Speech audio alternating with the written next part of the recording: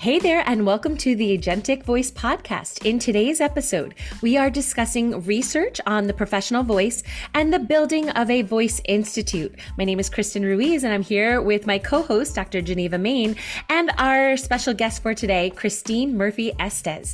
And don't forget to follow and subscribe to our channels on Instagram, YouTube, and your favorite podcast platform. And drop us a note and let us know what you'd love to hear more about at info@theagenticvoice.org.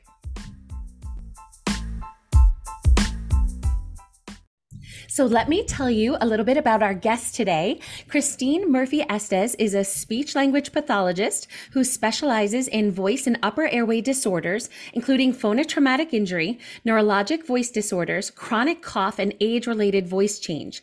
As a classical singer with a bachelor's degree in voice performance from Crane School of Music and a master's degree in opera performance from McGill University, she has specialized expertise in the care of the professional voice.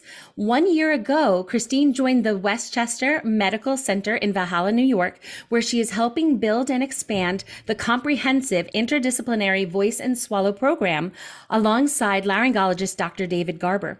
This followed an 11-year tenure with Weill Cornell Medical College in New York City, where she was a founding member of the Sean Parker Institute for the Voice and helped establish the Institute as a center for quality care and clinical research. She is appointed as an assistant professor at the New York Medical College Institute of Public Health and is actively involved in clinical research, educational conferences, and outreach programs. Christine, we are so looking forward to our chat today. Thank you for being here.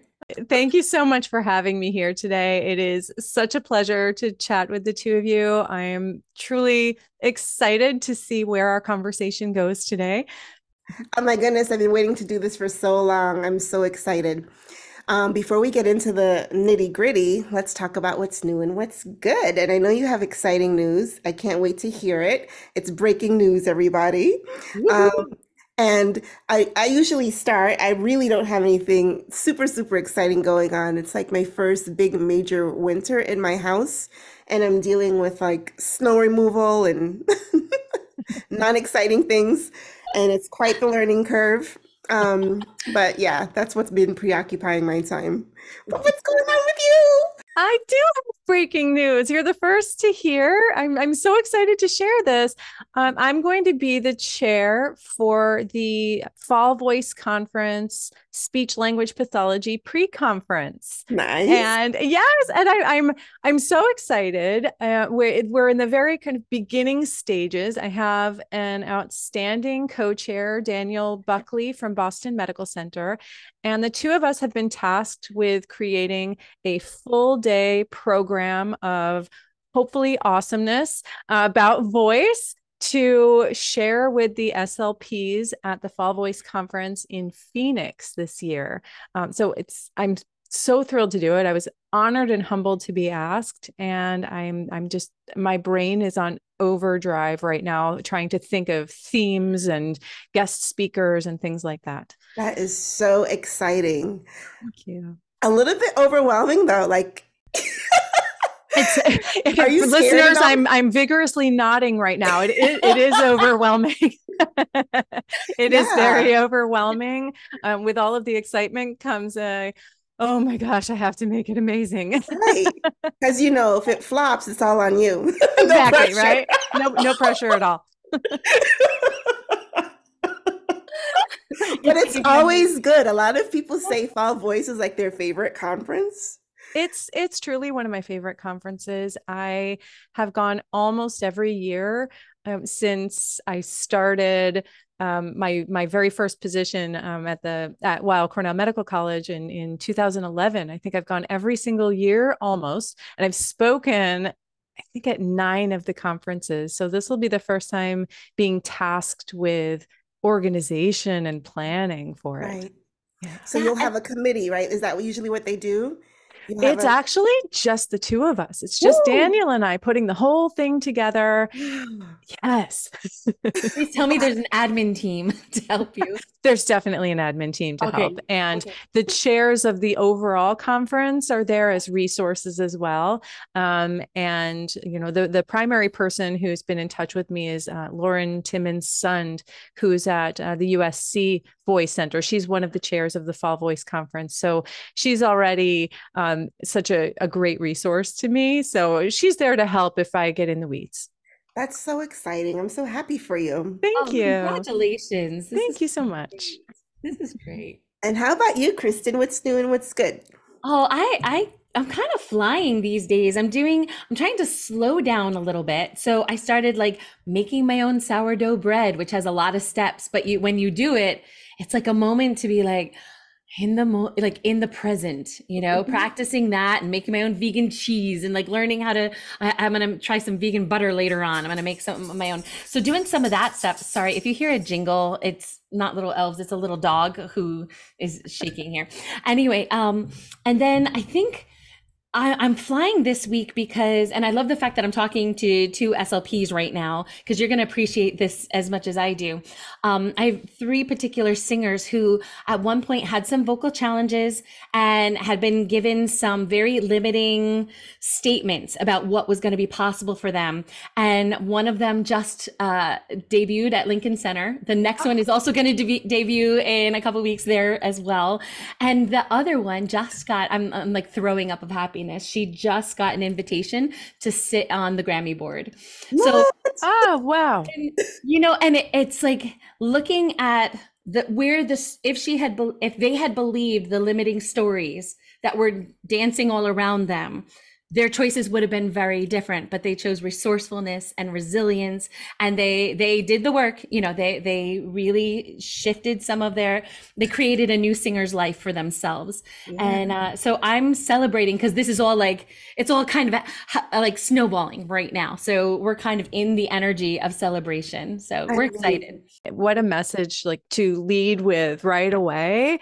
Because that is truly, in all of the years that I have been working, we just see time after time after time that, voice problems, voice injury, they do not need to limit your potential. They do not need to derail your career. There's so much out there. There's so many resources. There's so much help out there. And, we have to just keep fighting to change that message and kind of reframe how we view and talk about voice problems, voice injury, as instead of being that limiting factor, as being an opportunity. So we'll move into our next segment, Experience, Strength, and Hope. Before we talk about your work with patients and singers, let's hear more about you. So after 11 years at the Sean Parker Institute, you then go and open a voice center in Westchester. So can you talk to us a little bit about what made you decide to make this shift, and what need did you see that was going on and how this is filling that? Yeah, this was not an easy decision to make. Okay, to leave a well-established, well-oiled, incredible machine and say, okay, I'm going to go somewhere small and help build something new. It's scary. It is leaping and seeing what comes of it. And during all of that time at the Parker Institute for the Voice, we would see so many patients coming in from Westchester County, from the neighboring counties, from Dutchess County, where I'm from. And these patients would have to travel a really long distance to get high quality voice care. And I mean, they would take full days off of work. And that's really difficult to do. Yeah. And as someone who is a Hudson Valley girl, I'm from Wappingers Falls originally, and I moved to Westchester County. I kept looking for opportunities to help my community and say, these are my neighbors, these are my kids' school teachers, these are my daughter's, theater directors. How can I help people in the community? So for a while, I was doing that on kind of a semi-private basis, or I was doing some per diem work at a local hospital. I was per diem at Phelps Memorial Hospital for a while. But I really wanted to find something that offered that true interdisciplinary clinic experience, which is really the laryngologist and, voice specialized speech pathologist, or we can kind of colloquially say voice therapist, combined, giving that quality care. And so when I saw that there was an open position at Westchester Medical Center, my interest was immediately piqued. And when I saw that the laryngologist on board, who, would be the partner, was Dr. David Garber, who's, a really talented, thoughtful, intelligent person with fantastic training. I mean, he trained at NYU Voice Center, and then he went on to do his laryngology fellowship in Seattle under Dr. Murati. So he's coming with a pretty fantastic pedigree. Yeah. I had to consider it. And it wasn't, like I said, it wasn't easy to leave where I was, but it was this very exciting opportunity for growth. And I was craving that growth, and already having the experience of being a founding member of a voice institute, because when I started at Weill Cornell, there was no voice institute. We were the voice weirdos in the Department of ENT. And we later became the Sean Parker Institute for the Voice. So I was a founding member. And so I had already helped build something, and I knew that I was the right person for this job. I just felt it in my bones that I was the right person to do this. So I'm really proud of what we're building. We are the only interdisciplinary voice clinic in the Hudson Valley. And it's a very highly collaborative model of healthcare. So it's exciting to get the word out there. So thank you for helping us get the word out there and talking about us. We're really trying to help our own community. Nice. I love that. Thank you. Yeah. There's so many, even high school students who want to get into NYU, do musical theater, I know there's Broadway singers living in Westchester. Oh, And yes. everybody takes the long trip down to Manhattan, but it's nice that there's care available Oh, absolutely. in Westchester. That's awesome. That's great. Actually, I made my first referral to you guys recently, because I had heard about this voice center that was opening up, but also, the quality matters, and so it was when I heard that you were running it, and I was like, oh, Sean Parker, I had a very positive experience. So my husband in 2017 had voice surgery there, and you guys took very good care of him. His voice is doing amazing. Oh, yeah. Yes. And so so that was where I was always referring to. But then so I just sent my first singer over your way. Thank you so much. I appreciate that. It has been really great, because I'm also getting a lot of referrals from the laryngologists in New York City as well. I'm getting, from all of the people I know, they're getting phone calls. Hey, I've got somebody who lives, in Irvington, or who lives in Rybrook, and and they're coming here. Can we send them to you? And I go, yes. So I am taking referrals from other laryngologists as well. And that's taking a nice portion of my caseload as well. I am very busy, which is a great problem to have. And, kind of on that front, we are finally at a point now that I'm a year in, that we've gotten busy enough where we actually are planning to expand. So keep your eyes and ears open, because there should be a position for a new speech language pathologist made available pretty soon. So I'm excited to soon hopefully have a fantastic colleague as well. Awesome. Yes. So in most voice clinics, it seems there's like a 1 to 2 month waiting list sometimes to get appointments. So I'm glad to hear that you guys are expanding and so quickly. Yes, I mean, it's certainly the case for us as well, where we've gotten to that point. I have the most incredible coordinator, like Robin. I talk about her, I just bow down to her. She is the person who, she sees an opening on my schedule, and she's on the phone looking to fill that opening with someone who has a wait time, she's like, we can get that person in sooner. So it's a lot of hustle, and a lot of legwork, but the team is really committed to helping everybody we can as quickly as possible. And why do you think there's been such a vacancy or a vacuum in Westchester? I mean, it's a pretty congested area. It's not the city, but high population. Absolutely. I honestly have no idea Mhm. why this hasn't come to fruition sooner. I really don't know. Yeah. I'm just glad that we're here to help fill that need. Yeah. So, Okay, you're starting a voice center. I'm sure that everything just went perfectly smoothly. There were no challenges, problems, snags along the way. So no. can you talk to us a little bit about the obstacles you faced and how you're maneuvering through them? Yeah, there are a lot of obstacles. I mean, when you're the first in an area, there's a lot of education that has to happen. There's education to our staff, there's education to our call center employees. But honestly, the most challenging thing is dealing with my own personality. I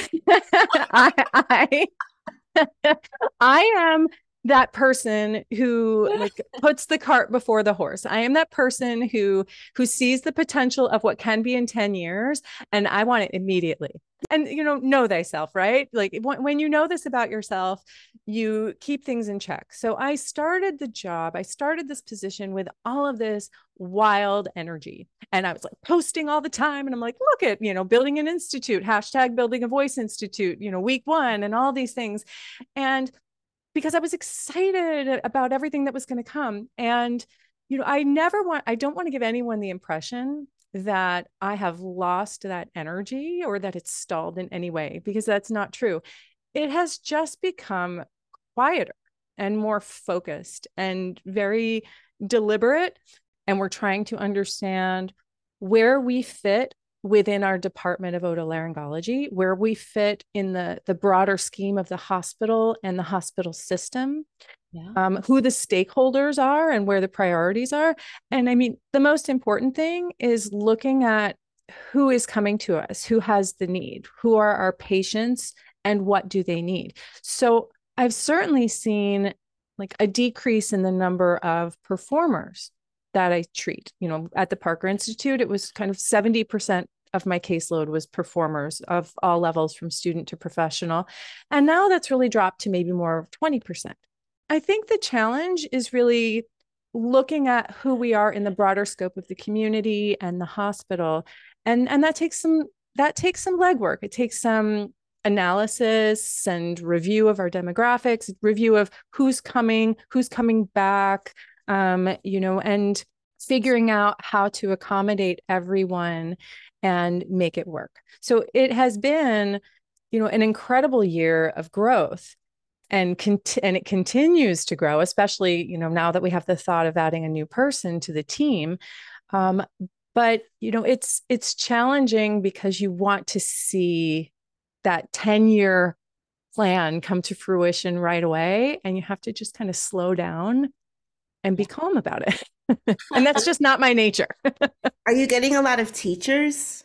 I do get a lot of teachers. Yeah. Yeah. In fact, last year for World Voice Day, Dr. Garber and I did a webinar for school teachers in the, what was it? It was I believe it was the Northern Westchester. Yeah, the Northern Westchester BOCES I remember program. seeing that. Yeah. Yeah, they helped us do a really nice webinar that's still available on the BOCES website. And it was just kind of saying, hey, teachers, like we love you and we appreciate everything you do for our kids, especially over these past 4 years of madness and chaos during the pandemic. And, we're here for you if you need our help. And teachers really do encounter voice injury more than all of the other professions. Mm-hmm. So we see a lot of teachers. We see just a big mix of all sorts of individuals. And it's very exciting to kind of learn who has a need and how we can help. Right.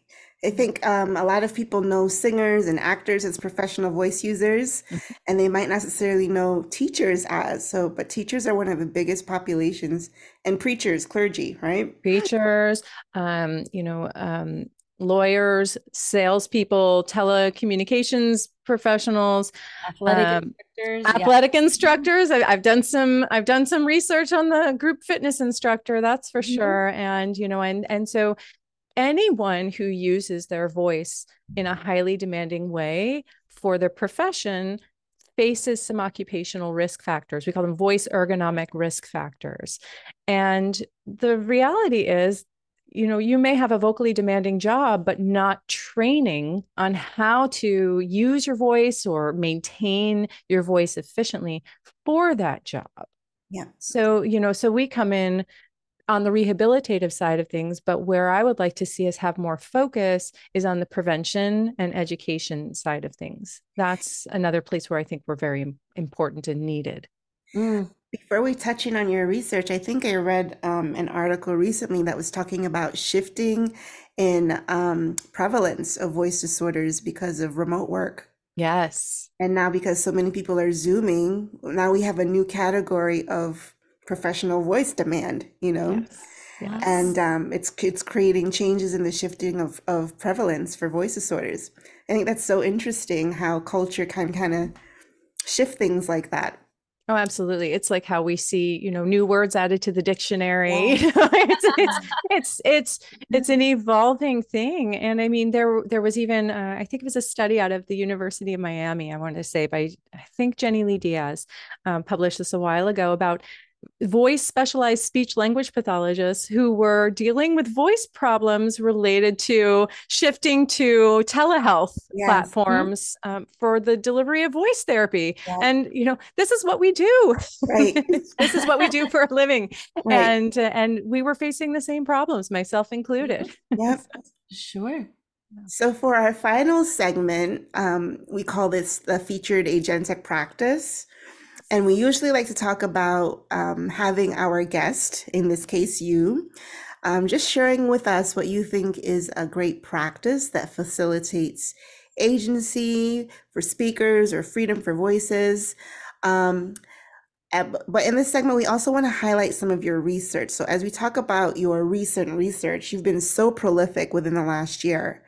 I don't know, you're so admirable. I don't know how you do so much writing, and you're a mom, and starting a new voice institute. You're pretty impressive with all that you're doing.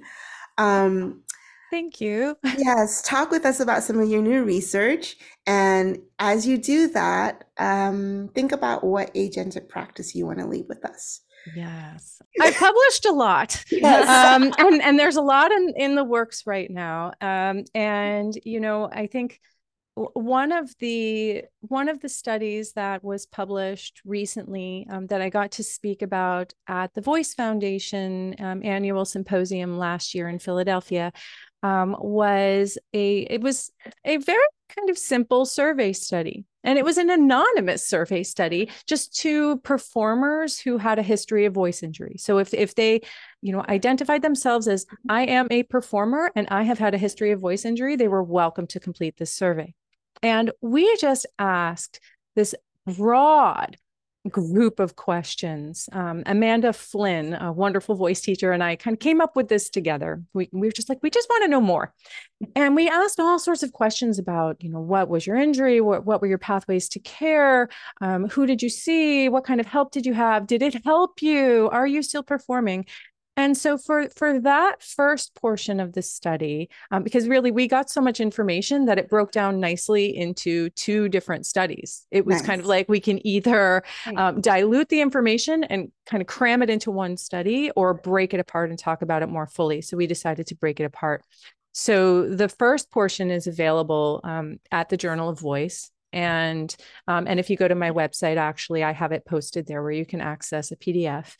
And it's really talking about how performers return to performance. And almost every single person who completed that survey who had a voice injury was able to return to performing.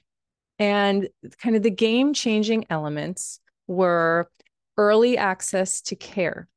So, recognizing some red flags and going and seeking help very early on. And something that was a very important finding in that study was really highlighting the importance of the voice teacher in that process. I mean, I'm a big fan of voice teachers. Some of my best friends are voice teachers. I like voice teachers. And I want voice teachers to know that how important that relationship is with their students. I have been fortunate to have so many amazing voice teachers in my life. And, one in particular, Dr. Robert Lowen, Bob, from Toronto. He remains the most influential voice teacher I've ever worked with. He has been a mentor, an advisor. We touch base, not regularly enough. We're always like, why don't we talk more often? And I mean, it remains this strong relationship, even 25 years after I graduated. I can't believe it's been that long. What that study highlighted for us was that voice teachers are kind of the first source of education and support. And the voice teacher has this direct role in helping their student recognize the red flags that may signal a voice injury and help guide them towards early evaluation and treatment. And, what we found, one of the points of that study we found was that the individuals who had a relationship with a voice teacher were more likely to find their treatment successful. And, that may be due to reinforcement from the voice teacher or the voice teacher SLP collaboration. But that was kind of a huge finding. And, the second part of this study is looking more closely at who actually has access to a voice care center.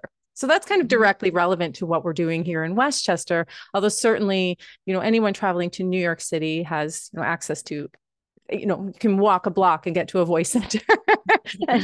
But looking at like who has access and who wasn't able to get the kind of care that they needed and what were the limiting factors.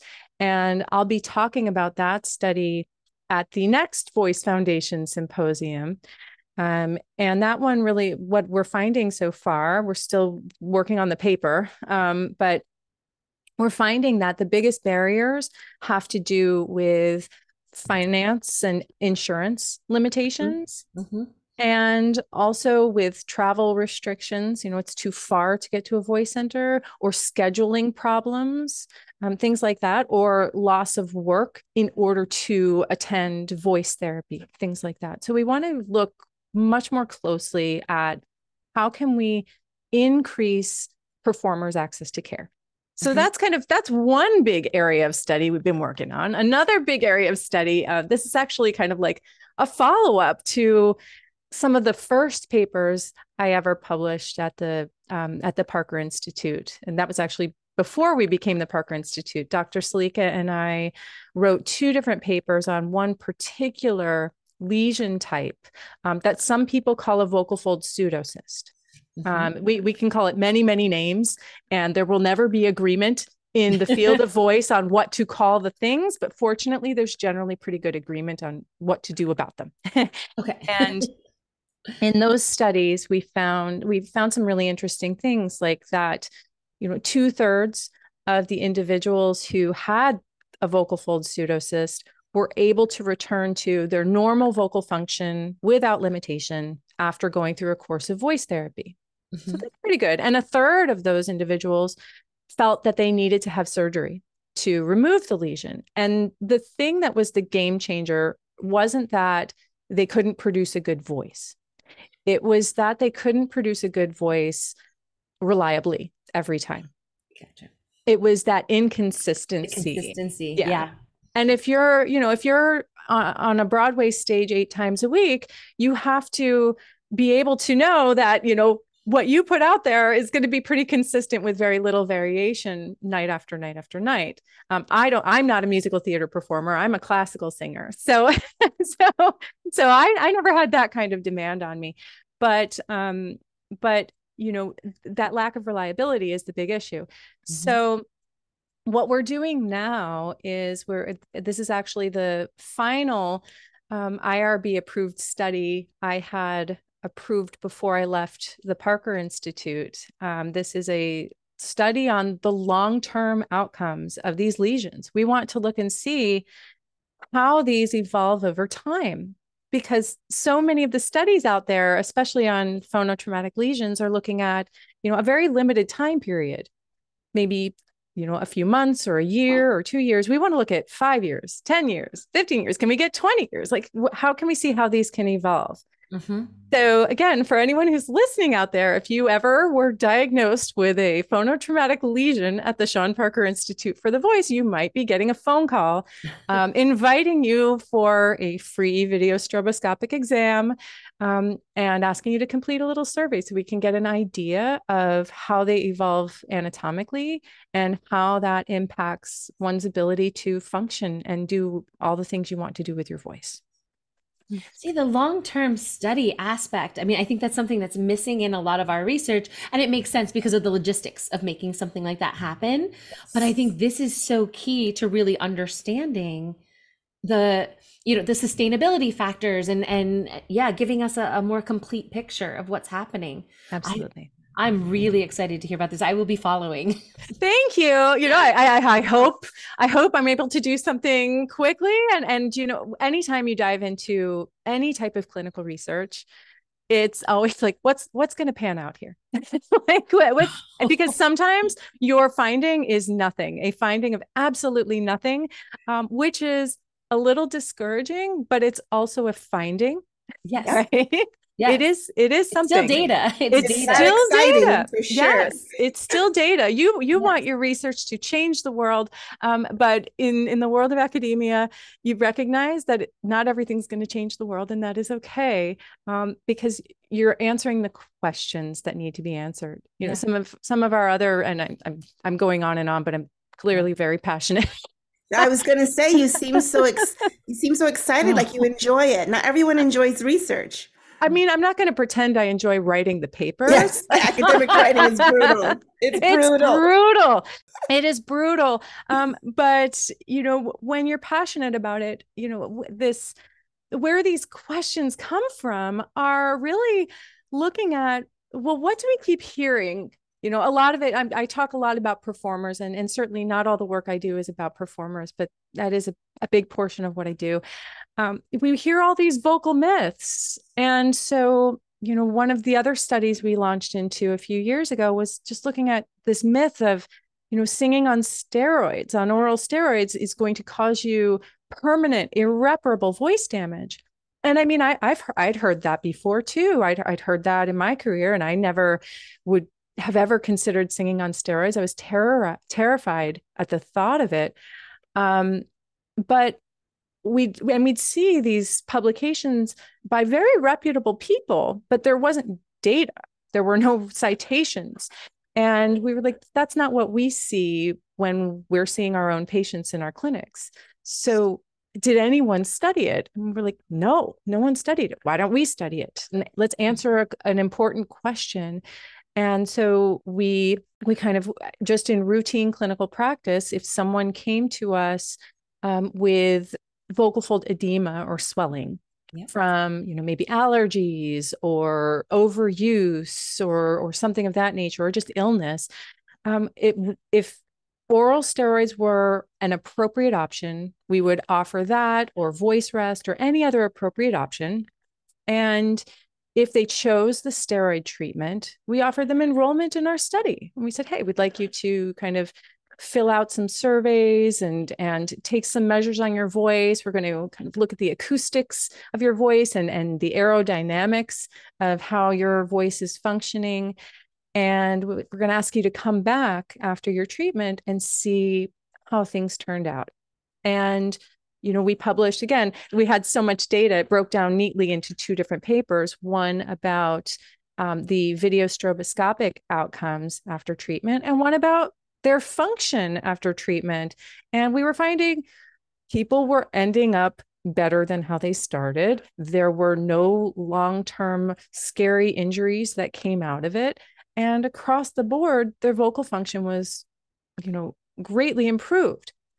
But you always have to put out that caveat there and say, that doesn't mean like just, as a blanket recommendation, put everybody on steroids. Because then you're going to have people like, you don't want the irresponsibility of, I'm going to just prescribe them without actually looking at the folds and see what's going on. Exactly. Yeah.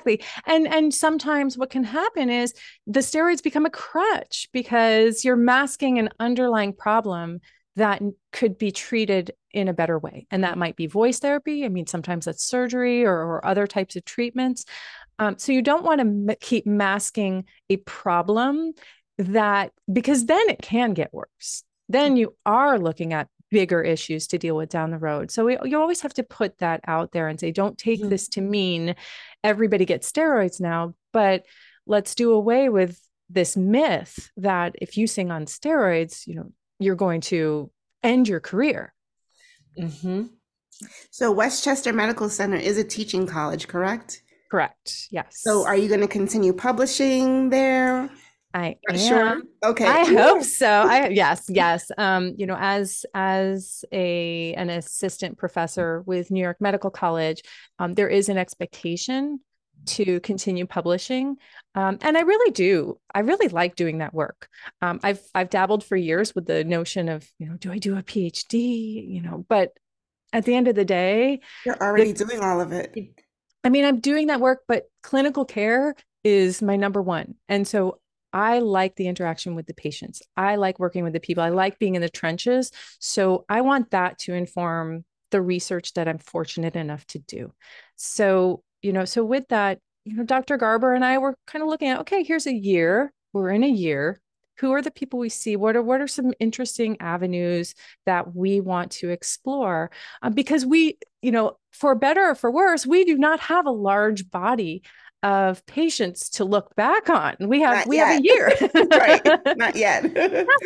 So that offers up this wonderful thing that's lacking in the field of voice across the board, which is, long-term prospective study. Right. Let's look at, future. Let's, instead of looking back, let's look towards prospective data. So there's a lot of opportunity there, and we're chatting a lot about what we can do.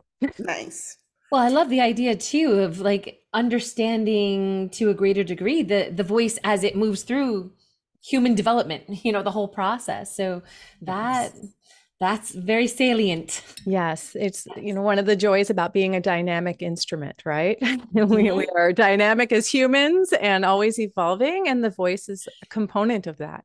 Yeah, one of our former guests called Jeremy called the voice a moving target throughout all of life. So I miss Jeremy being in New York. Oh, I wish he was still here, because he has such pearls to share, and he said such great things on your podcast. He really did. Oh my goodness, we love him. So now it's time for your pearls. So what are you going to leave us with? What do you think is your agentic practice? So I think that my agentic practice is actually something that I care about deeply as a clinician, but I also care about deeply as a partner to my laryngologist, Dr. Garber. I'll present it that way kind of first. Dr. Garber and I, in kind of figuring out our flow in our clinic, what I really enjoy is we walk in together as a team. We evaluate as a team. We're glancing at each other. We're playing off of each other because we both want to get important information that's relevant to the person that we really care about, who's in the chair in front of us. And then we leave together and we chat, and then we come back with a plan. But what goes on outside of the room in that little chat is debate sometimes. I mean, look, we're both well-trained people with a lot of experience. So more often than not, we're totally on the same page, and, we're like, boom, boom. Okay, let's go back. But other times we debate. And what's great is there's safety. There's a safe place there to be wrong. There's not a fear of saying the wrong thing. Because if you say the wrong thing, okay, let's talk it out. And that's important if you're building any kind of practice. Like, as we add a new team member and hopefully continue to expand, I want to maintain that feeling of a safe environment to take the risk of being wrong. Because in my clinical practice, I try to make an environment where my singers or any of my patients, let's go of this notion that there is a right voice and a wrong voice, that there is a good voice and there's a bad voice. I'm sorry, the heavens just opened. Angels are singing right now. Oh, I'm so happy to hear that, because, going through a classical career as I did, and I share sometimes some of my own issues with performance anxiety, driven by really needing to be right and produce the right thing.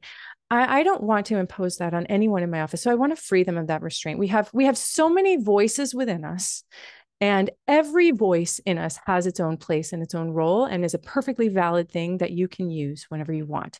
And I want to help any singer understand what works for them in different ways as a singer, as an artist, as a human being, so that they have control on their own to know what works for them and what's great for, the one-off performance versus the 8-show-a-week performance. But ultimately, what helps them feel like their authentic, unique, artistic selves. What helps them maintain their sense of artistic integrity. So when I'm working with my patient, so much of that energy is focused on, feeling free to crack or make an ugly sound, because we make great discoveries in those moments. There's so many great things that come out of that. And I'm spending my time teaching them how to become their own SLP. Like you had Diana Rose Becker from the Emory Voice Center on at one point, and she gave this great example, and I just went, yes, about, you can have your patients say 10 ahs in a row and they have no idea what they're doing. They're just going through the motions. But when you teach them why it's important and what to feel for and how to recognize what the target is, when you teach them how to look for a target and aim for that target, you're giving them the control. You're putting them back in the driver's seat. And, I always think about my old voice lessons. I truly used to walk into voice lessons sometimes and just go like, okay, fix my voice. And like, there was humor to it, but there was also a degree of sincerity, It makes I told my old voice teacher, I said, I don't know what's going on. You're going to earn your money today. Like we do that to ourselves, don't we? We place ourselves in this so position. Disempowering. Yes, where the voice teacher or the voice therapist or the doctor holds all the cards. And I want to teach you to not need me, because you are doing it on your own. And I will be as much of a resource as I can to help you get there. I will help to help you get there. And a lot of this comes down to, what we call metatherapy. Yes. There's some good stuff going on out there on metatherapy. I'm actually very excited. I'm a co-author. I was invited to be a co-author on a paper really helmed by Leah Halou and Sarah Martineau and Jackie Gartner-Schmidt on metatherapy, and really understanding, like, how do we define it? How does it apply to voice therapy? And how do we teach the how and the why and those subtle skills? And that goes not only to teaching our patients, but it also goes to teaching young clinicians and mentoring young clinicians, because those are things that come with time. When you graduate from a voice program, and many who were fortunate to do a clinical fellowship in voice, I was not one of those people. My clinical fellowship was in skilled nursing facilities. People are sometimes surprised to hear that information. But I didn't do a CFY in voice. I mean, the voice CF is a relatively new development within the field. It is, but it existed when I went to school. It did. But there at weren't that very time, many of them. There weren't many. Right. And, at that time I was looking at other things. I was a second career SLP, and, my things in my personal life kind of took priority over leaving New York and doing a voice CFY. So I did the best that I could. And I observed anyone who would let me walk in the door to get some of that knowledge. But really, SLPs coming out of those training programs, we were learned really hierarchical approaches to voice therapy, and we're learned to kind of blow the bubbles through the straw, and we're learned to, start with syllables and go to words and go to phrases and things like that. But teaching the skills of like recognizing change, feeling differences kinesthetically, hearing differences orally, having that kind of self-control over the changes you make, and understanding how that doesn't change your personality or your vocal identity, but it's just giving you more tools in your toolkit to use. Those are things that come with experience. And so we're trying to figure out how to teach them at an early time. So who knows, maybe you'll see something like that at the Fall Voice Conference, SLP conference. Yeah, I don't know. I'm really excited about everything that I'm hearing about metatherapy. I think it fits in really, really well with a trauma-informed approach. Yes. And I really love that you shared safety as your agentic practice, because that is a key principle of a trauma-informed approach. And I think you're the first person that has mentioned the importance of safety. And I love the fact that you highlighted freedom and empowerment, but you started with safety. Yes. And we're kind of believers that like one leads to the other. Oh, yes. That was great. Yes. And she also talked about collaboration and mutuality. You just covering everything. She's I'm about all the things. I really care about those things. I mean, and it takes time to build that trust. Sometimes that trust is gained the first time you meet somebody, and sometimes it takes time and effort to build that trust. And sometimes that trust doesn't happen. And, if I feel like my patient would feel a greater sense of trust and would benefit from working with someone else, my ego will let go of that and say, hey, let's segue you to this person and see, and this is not me kicking you out of my office. I actually want you to stay here, but I want you to get the best that you can for yourself. So if it takes another set of ears and eyes and another personality to do it, then I'll help you get there. And then I'm doing my job as best as I can. But sometimes if someone is, cracks in my office because they have let go of the hyper function that comes with trying to create the perfect sound, I'm just like, it's like a moment of applause and gratitude for trusting me enough to make that crack happen, to allow that crack to happen. One of the analogies I use with some of my singers is that, like if you watch the old Bambi movie, Bambi in that first scene is kind of wobbly, right? And does that mean that Bambi was doing anything wrong? That wobble that happens is exactly what needs to happen. And then he's frolicking in the next scenes, so some of those wobbles are the new things getting in the game, and those deserve to be celebrated. They sure do. I love that. That's great. Yeah. Okay, my goodness, Christine, we could talk to you all night, literally. It's been so enjoyable, but I guess we should do a wrap up. So unless there's anything pressing anyone has to say, I'll go ahead and do the closing.